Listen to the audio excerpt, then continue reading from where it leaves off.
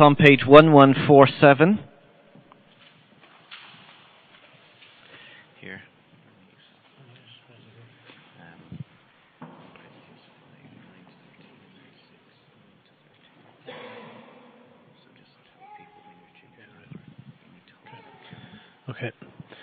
Okay, 1 Corinthians chapter 5, verses 9 to 13. I've written to you in my letter not to associate with sexually immoral people, not at all meaning the people of this world who are immoral, or the greedy and swindlers or idolaters. In that case you would have to leave this world. But now I am writing to you that you must not associate with anyone who calls himself a brother, but is sexually immoral or greedy, an idolater or a slanderer, a drunkard or a swindler. With such a man do not even eat. What business is it of mine to judge those outside the church? Are you not to judge those inside? God will judge those outside. Expel the wicked man from among you. And we go down to chapter 6, and start at verse 9 to 13. Do you not know that the wicked will not inherit the kingdom of God? Do not be deceived. Neither the sexually immoral, nor idolaters, nor adulterers, nor male prostitutes, nor homosexual offenders, nor thieves, nor the greedy, nor drunkards, nor slanderers, nor swindlers will inherit the kingdom of God. And that is what some of you were. But you were washed, you were sanctified, and you were justified in the name of the Lord Jesus Christ by the Spirit of our God. Sexual immorality. Everything is permissible for me, but not everything is beneficial. Everything is permissible for me, but I will not be mastered by anything.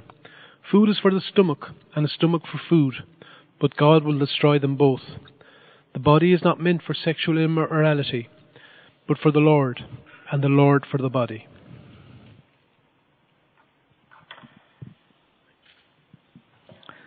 Thanks very much, Ian.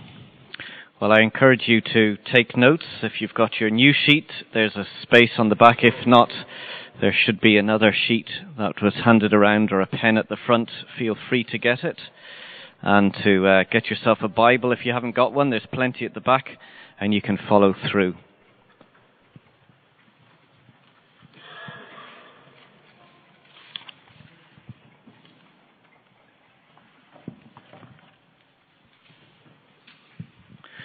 Before we start this morning, I want to say a couple of things. First, that I'm aware when dealing with the subject of homosexuality, there are a variety of views and experiences. So you may find that as we go through this morning's talk, there will be times you may agree, and there may be times you disagree. And so I'm just saying that up front, so if you've got questions afterwards, to come and talk to me, and to encourage you to come to our follow-up discussion this evening. The second thing that I want to say is that I am a learner. I don't know all the answers, and nor do I pretend to. Trying to understand our sexuality is a very complex matter. And I speak to you not as a physician or as a psychologist, but simply as a learner and teacher of God's Word. And that is where we want to base our thinking and our study this morning. That as we come together, we want to hear what God has to say about ourselves, how He has made us, and how we are called to live in His world. So, let's pray as we ask for God's help.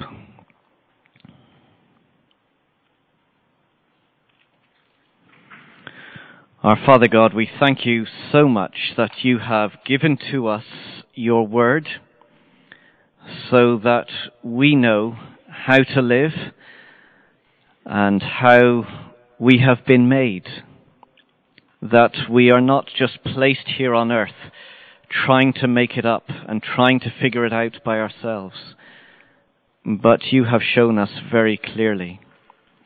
And we ask, Father, that by your Holy Spirit, you would help us to understand and to apply it to our lives and to our thinking.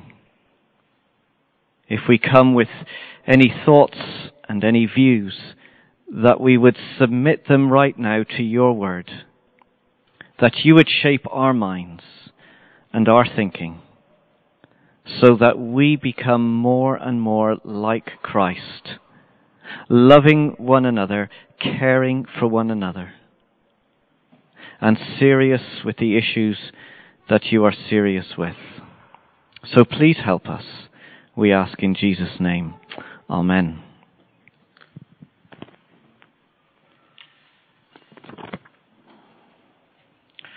Well, over the last 20 years, Ireland has changed from a conservative religious culture to a more liberal, irreligious culture.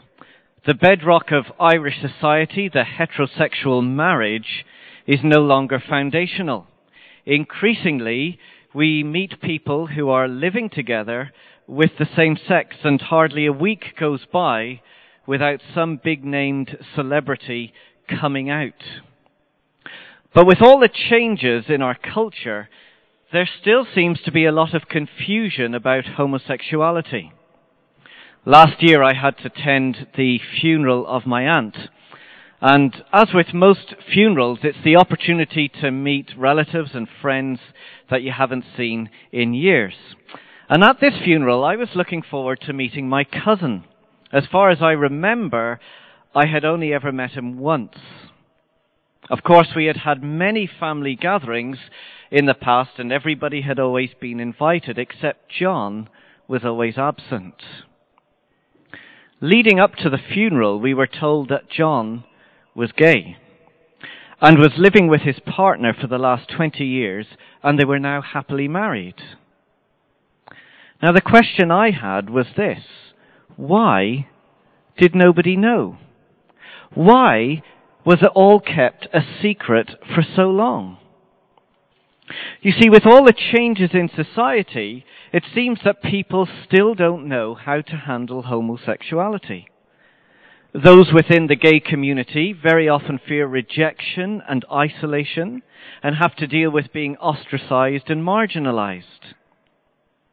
Those outside the gay community, it seems, are uneducated in their understanding, and they often appear homophobic in their attitudes and in the jokes that they share.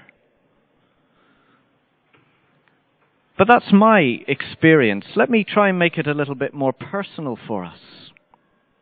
What would you say, or what would you do if your son came home one day from school to tell you that he was more attracted to the other boys in his class than the girls?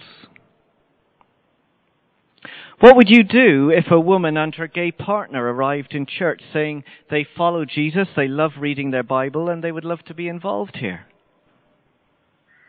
What would you do? You see, these are no longer questions for others in another place. These are questions for us. And so we come this morning to hear what the Bible has to say about homosexuality. Well, I think there are three broad responses that the church gives to the change in our culture. Firstly, there are those in the church who will say condemnation. Read your Bible, they say, and they'll quote verses like Romans 1 verse 24. God gave them over in their sinful desires of their hearts to sexual impurity. Men committed indecent acts with other men and received in themselves the due penalty for their perversion. Homosexuality, they say, is God's judgment. Such people need to be put out of the church. They need to be reminded of how they have violated God's commands. Second, and in response to that attitude, there are those in the church who will say acceptance. Homosexuality is just as much a part of society as heterosexuality. So we need to grow up and we need to get on with it. Lisa Miller, who is a theologian and a commentator, said, speaking about the Bible, a mature view of scriptural authority requires us, as we have in the past, to move beyond literalism. The Bible was written for a world so unknown to our own, it's impossible to apply its rules at face value to ours. In other words, it's saying we can't take the likes of Romans seriously those texts were for another age. They don't apply to us anymore. Well, I don't know about you, but neither of those views settle with me. I don't think either of those views are an option. Both are a distortion of Scripture and both misunderstand how we handle Scripture. So we need a third way. And the third way I'm going to call a gospel way. And we're going to look under it in two ways. First, God's good design, and then God's great hope. So we start with God's good design, who we are. First of all, we must see ourselves as human beings created in God's image. Back in Genesis 1, verses 26 to 27, it says this, "Then God said, 'Let us make man in our image, in our likeness.' So God created man in his own image, and in the image of God he created him, male and female he created them." You see, all too often we are grouped or categorized according to our sexual orientation. On the one hand, there is the gay community, and people get lumped there. And then there are others who are in the straight community, and they get lumped there. We find our identity in a group and with people who we perceive to be like us. But that's unhelpful, because we first need to see ourselves, not how we see ourselves or how other people might see us, but how God sees us. You see, we were created by God in His likeness. We are His image bearers. So no matter who we are, what background we come from, we are His image bearers, every single human being. Now, as we'll see in a minute, that image has become distorted by our choices and the choices of others. And it is God's purpose and plan that that image is restored fully in us. But as one writer helpfully put it, God's primary desire is not that we should become heterosexual, but that we would become more like Christ. We were created like God. We are to become like God. So it's only by looking to God and seeing who He is that I can really understand who I am.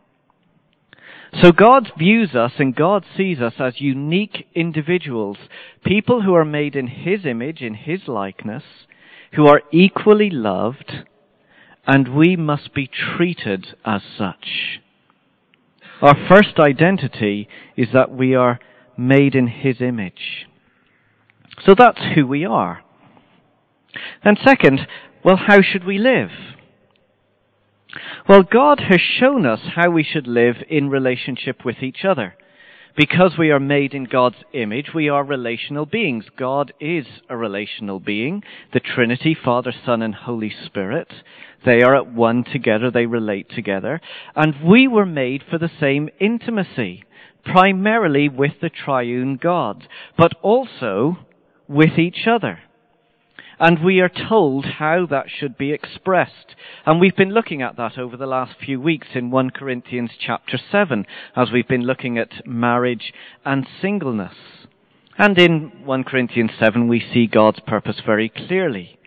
That marriage is always between a man and a woman in an exclusive, committed relationship.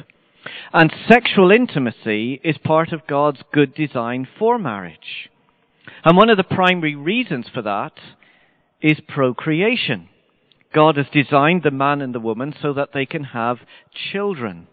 Children who can work together to grow up to serve and love God and live under God.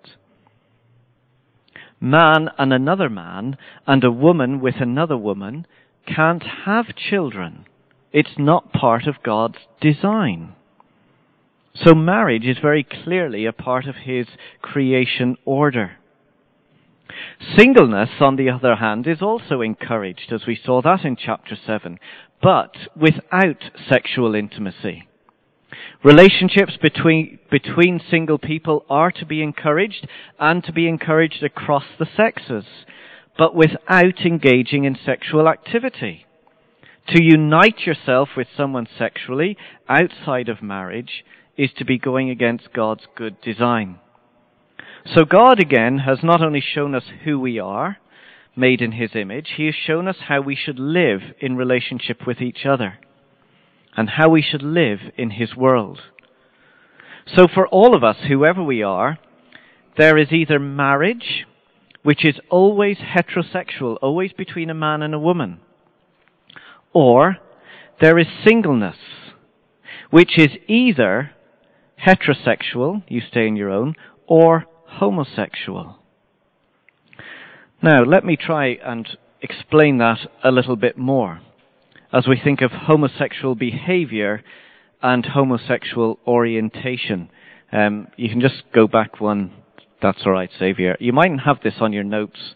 It's just an extra: homosexual behavior and homosexual orientation. We've got to distinguish between the two.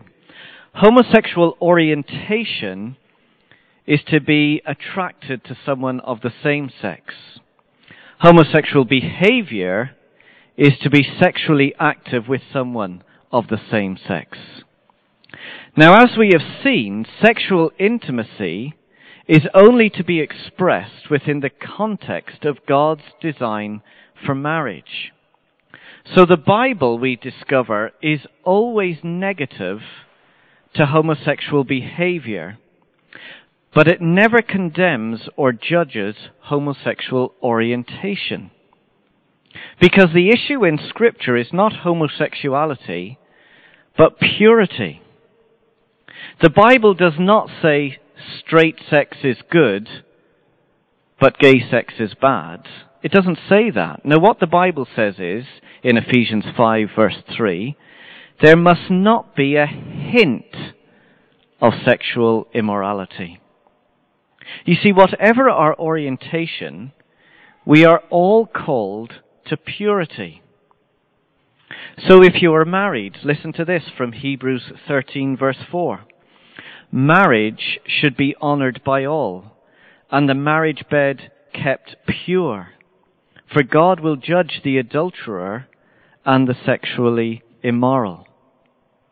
If you are single, whatever your orientation, listen to this from 1 Timothy 5. Treat younger men as brothers and younger women as sisters with absolute purity. You see, to be made in God's image is to reflect God's heart for purity. Behavior is what the Bible talks about, not orientation. So we've got to be very clear about the differences there. But let's move on as to why we struggle.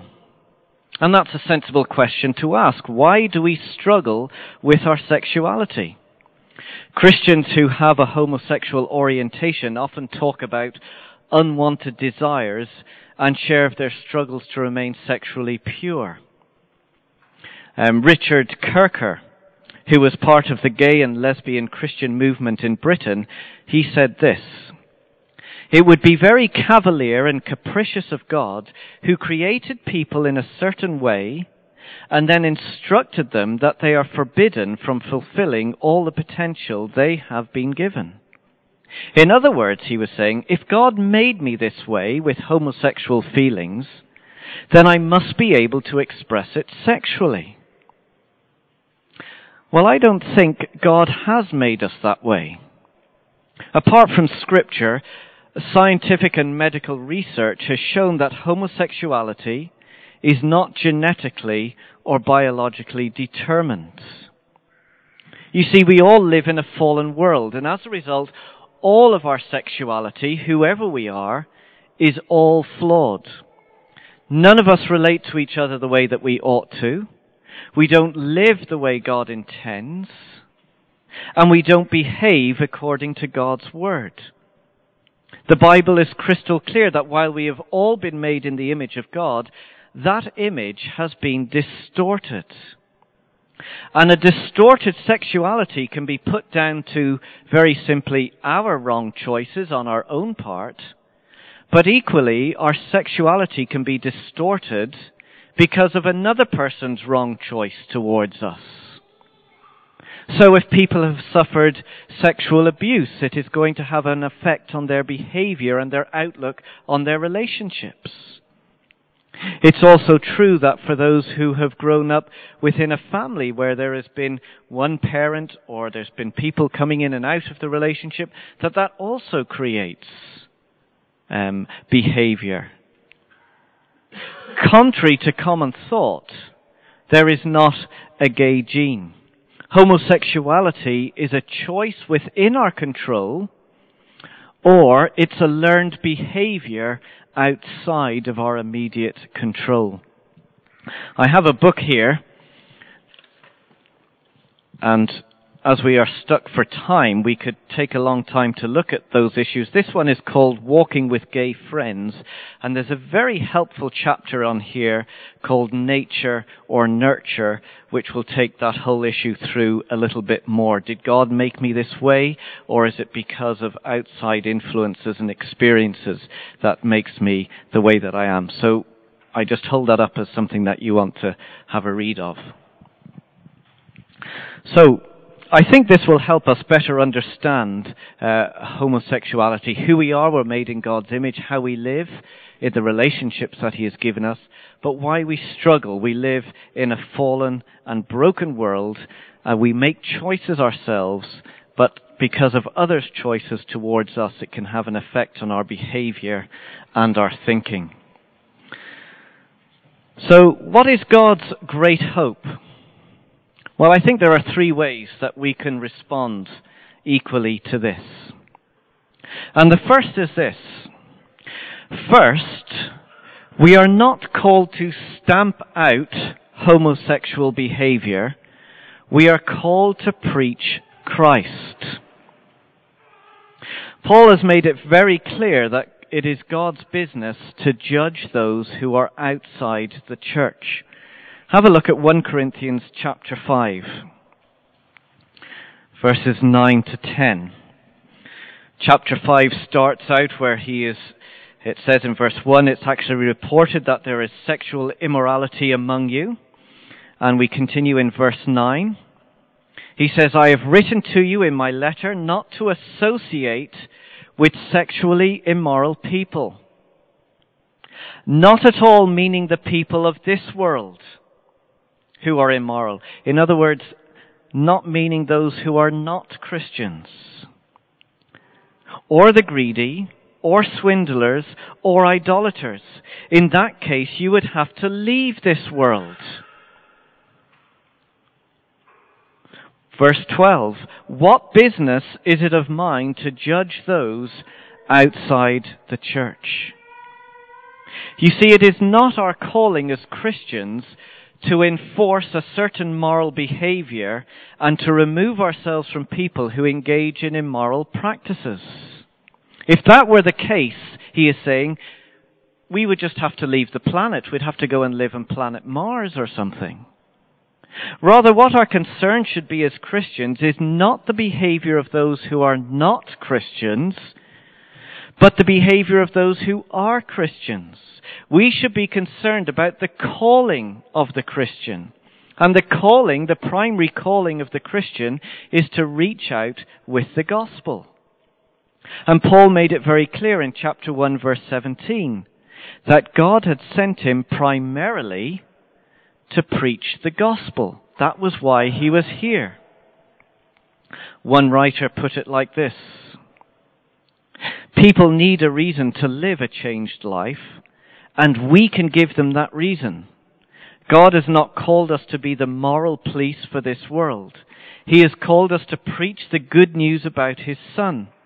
The biggest problem that the non-Christian world has is the fact that they are not Christians. Their behavior is a secondary issue. The real problem is that they don't know Jesus. Therefore, we can say, the gospel is central.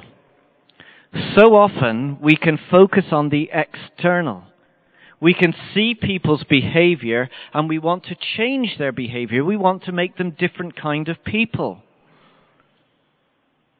But the real issue is the internal. It's the heart. And it's only the gospel that can penetrate deep into people's hearts and bring about the change. Unless people are changed on the inside, they're never going to change on the outside.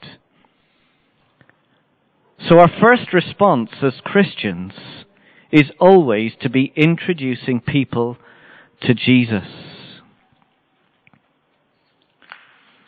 The second response then is this. We are not called to ignore homosexual behavior. We are to seek ongoing transformation. Now, when Paul wrote to the Christians at Corinth, and we must remember that this is a letter written to a church, to those who were Christians. And we see all the behavior that was going on. And he was aware as he wrote the letter that there was sexual immorality of all kinds that was going on at the church. But look at the way in which he starts his letter. Go back to chapter 1, verse 2.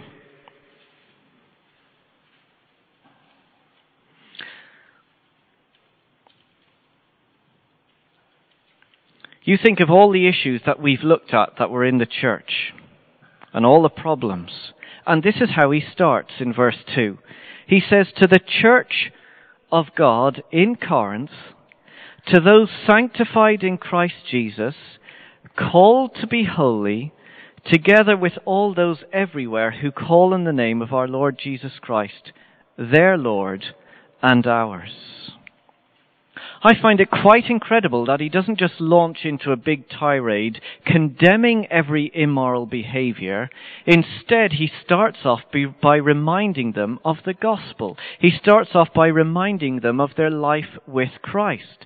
He's telling them that you've been sanctified, which means you've been set apart for Christ. You belong to Christ. You are called to be holy. You're different. In other words, because of who you are, because of what Christ has done in your life, this is how you should live. And that's where he starts his letter.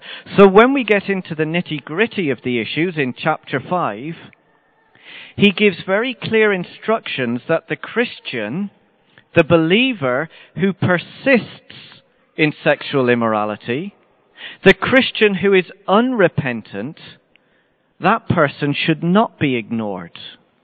So in chapter 5, verse 11, he says, but now, well, let's pick it up from verse 9, just so you get the flow of thought again. He says, I have written to you in my letter not to associate with sexually immoral people, not at all meaning the people of this world who are immoral, or the greedy, the swindlers, or idolaters. In that case, you would have to leave this world. But now I am writing to you that you must not associate with anyone who calls himself a brother, calls himself a Christian, but is sexually immoral or greedy, an idolater or a slanderer, a drunkard or a swindler. With such a person, do not even eat. Verse 13. God will judge those outside. Expel the wicked man from among you. In other words, you have a responsibility to the believer in the church who is unrepentant. And it's saying here, I think in a wider context, that Christ is not content to leave us where we are. We have to take our sin seriously, whatever that is. And we are to seek ongoing transformation. So with that in mind, grace is required. When we become Christians, our behavior doesn't change overnight. As soon as you turn to Christ, it doesn't mean to say that you are now a perfect person. Our position before God changes. He now sees us as he sees Christ, blameless and holy in his sight. But the transformation of our lives is ongoing. And so often we seem to get it round the wrong way. We say, change your behavior and then come to Christ. Get your life sorted, and then you can come to Jesus. That's wrong. It's terribly wrong. We come to Christ first, as we are, whether we are homosexual or heterosexual. And God, in his goodness, will bring about the change in our lives. We are all sinners. We all fail and we all fall. Therefore, we need to be able to extend God's grace to one another as we seek the transformation of our lives. So behavior doesn't change overnight. There is a process, and therefore grace needs to be in operation. Third, then, we are not called to make homosexual behavior the worst of sins. We are to welcome all sinners. Look at 1 Corinthians 6, verses 9 to 10. Let's read from there.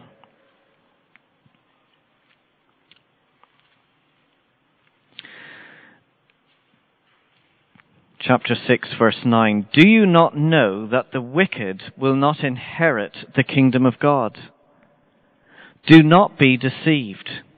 Neither the sexually immoral, nor idolaters, nor adulterers, nor male prostitutes, nor homosexual offenders, nor thieves, nor the greedy, nor drunkards, nor slanderers, nor swindlers will inherit the kingdom of God.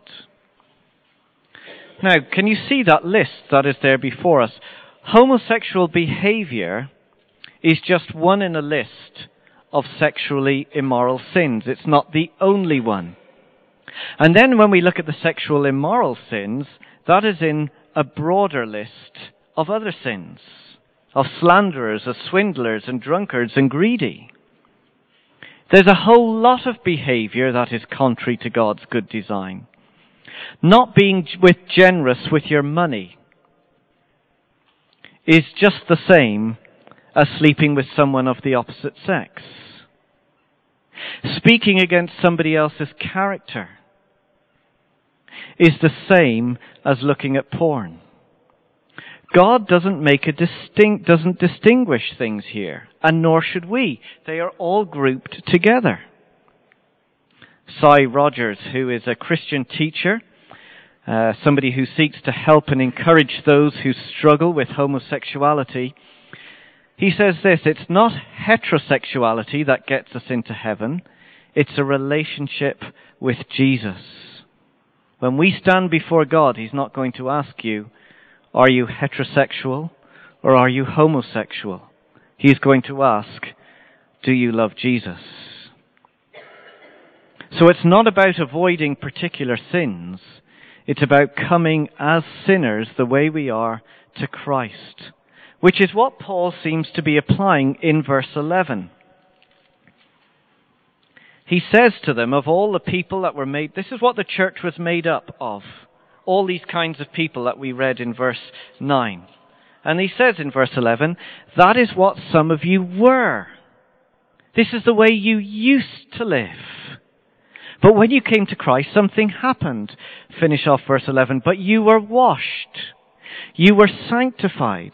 You were justified in the name of our Lord Jesus Christ and by the Spirit of our God.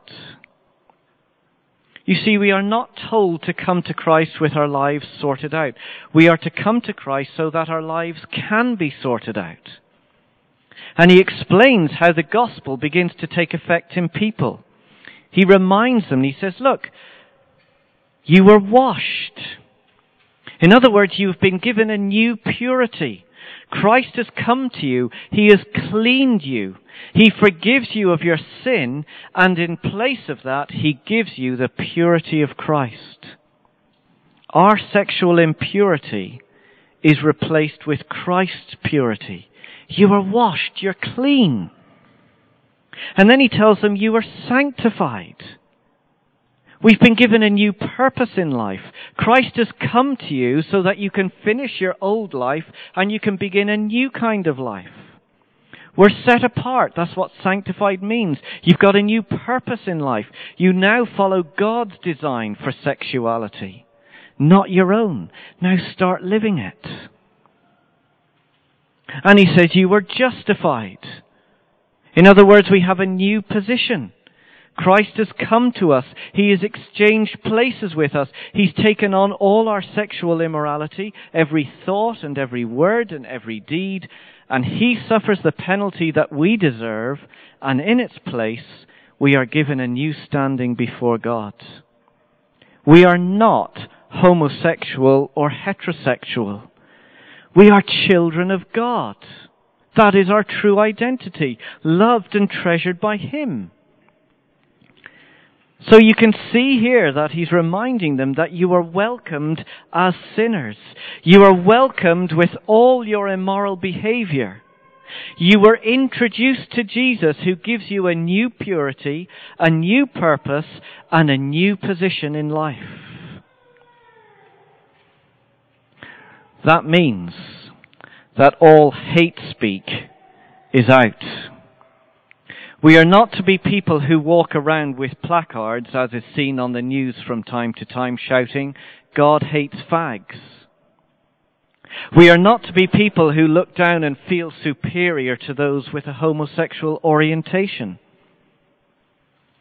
What about the jokes you make amongst your friends? What about put-down comments that you may say to your classmate, "You're gay"? For the Christian community, that is unacceptable. There is no room to reject or isolate anyone. We are called to welcome everyone, just as Christ has welcomed us.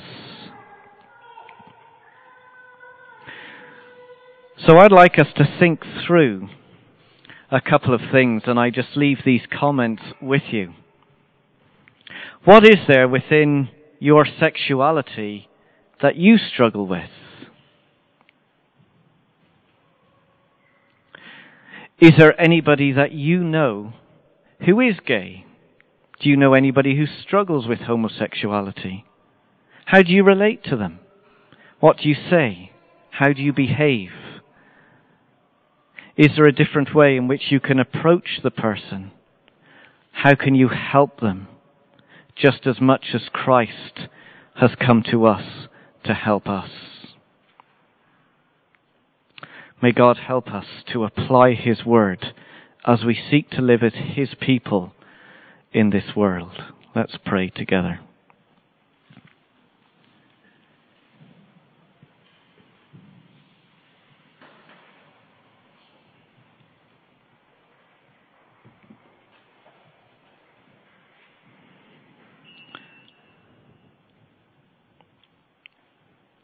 We've been talking through a number of issues over these past weeks, and so I just want to say, if there is anybody here who wants to talk through further any of these issues in a more private manner, either with myself or with Kirsty, then please do speak to us, and it will be held in complete confidentiality. Our Father God, we thank you so much that we are your creation. We are part of your wonderful design. We are your image bearers. We were made like God. And it is your desire that we would become more and more like Christ. And thank you that one day, if our trust is in the Lord Jesus, we will become like Christ. We will be like Him. We will struggle no more. We won't struggle about our sin. We won't struggle with our sexuality. Everything will be put in order, and your design will be stamped across our lives and across our world. Please help us to live as your people. Help us to submit to the authority of your word. Help us to bring grace to one another. Help us not to ignore the sin that we see around us. Help us to bring forgiveness. Help us to speak Christ into each other's lives. To help each other to go on living the pure life that you have called us to live. And we pray that you would help us to be lights shining for you in what is still very much a homophobic culture and society. Help us to bring your love. Help us to bring Christ. Help us to be your people. In Jesus' name, Amen.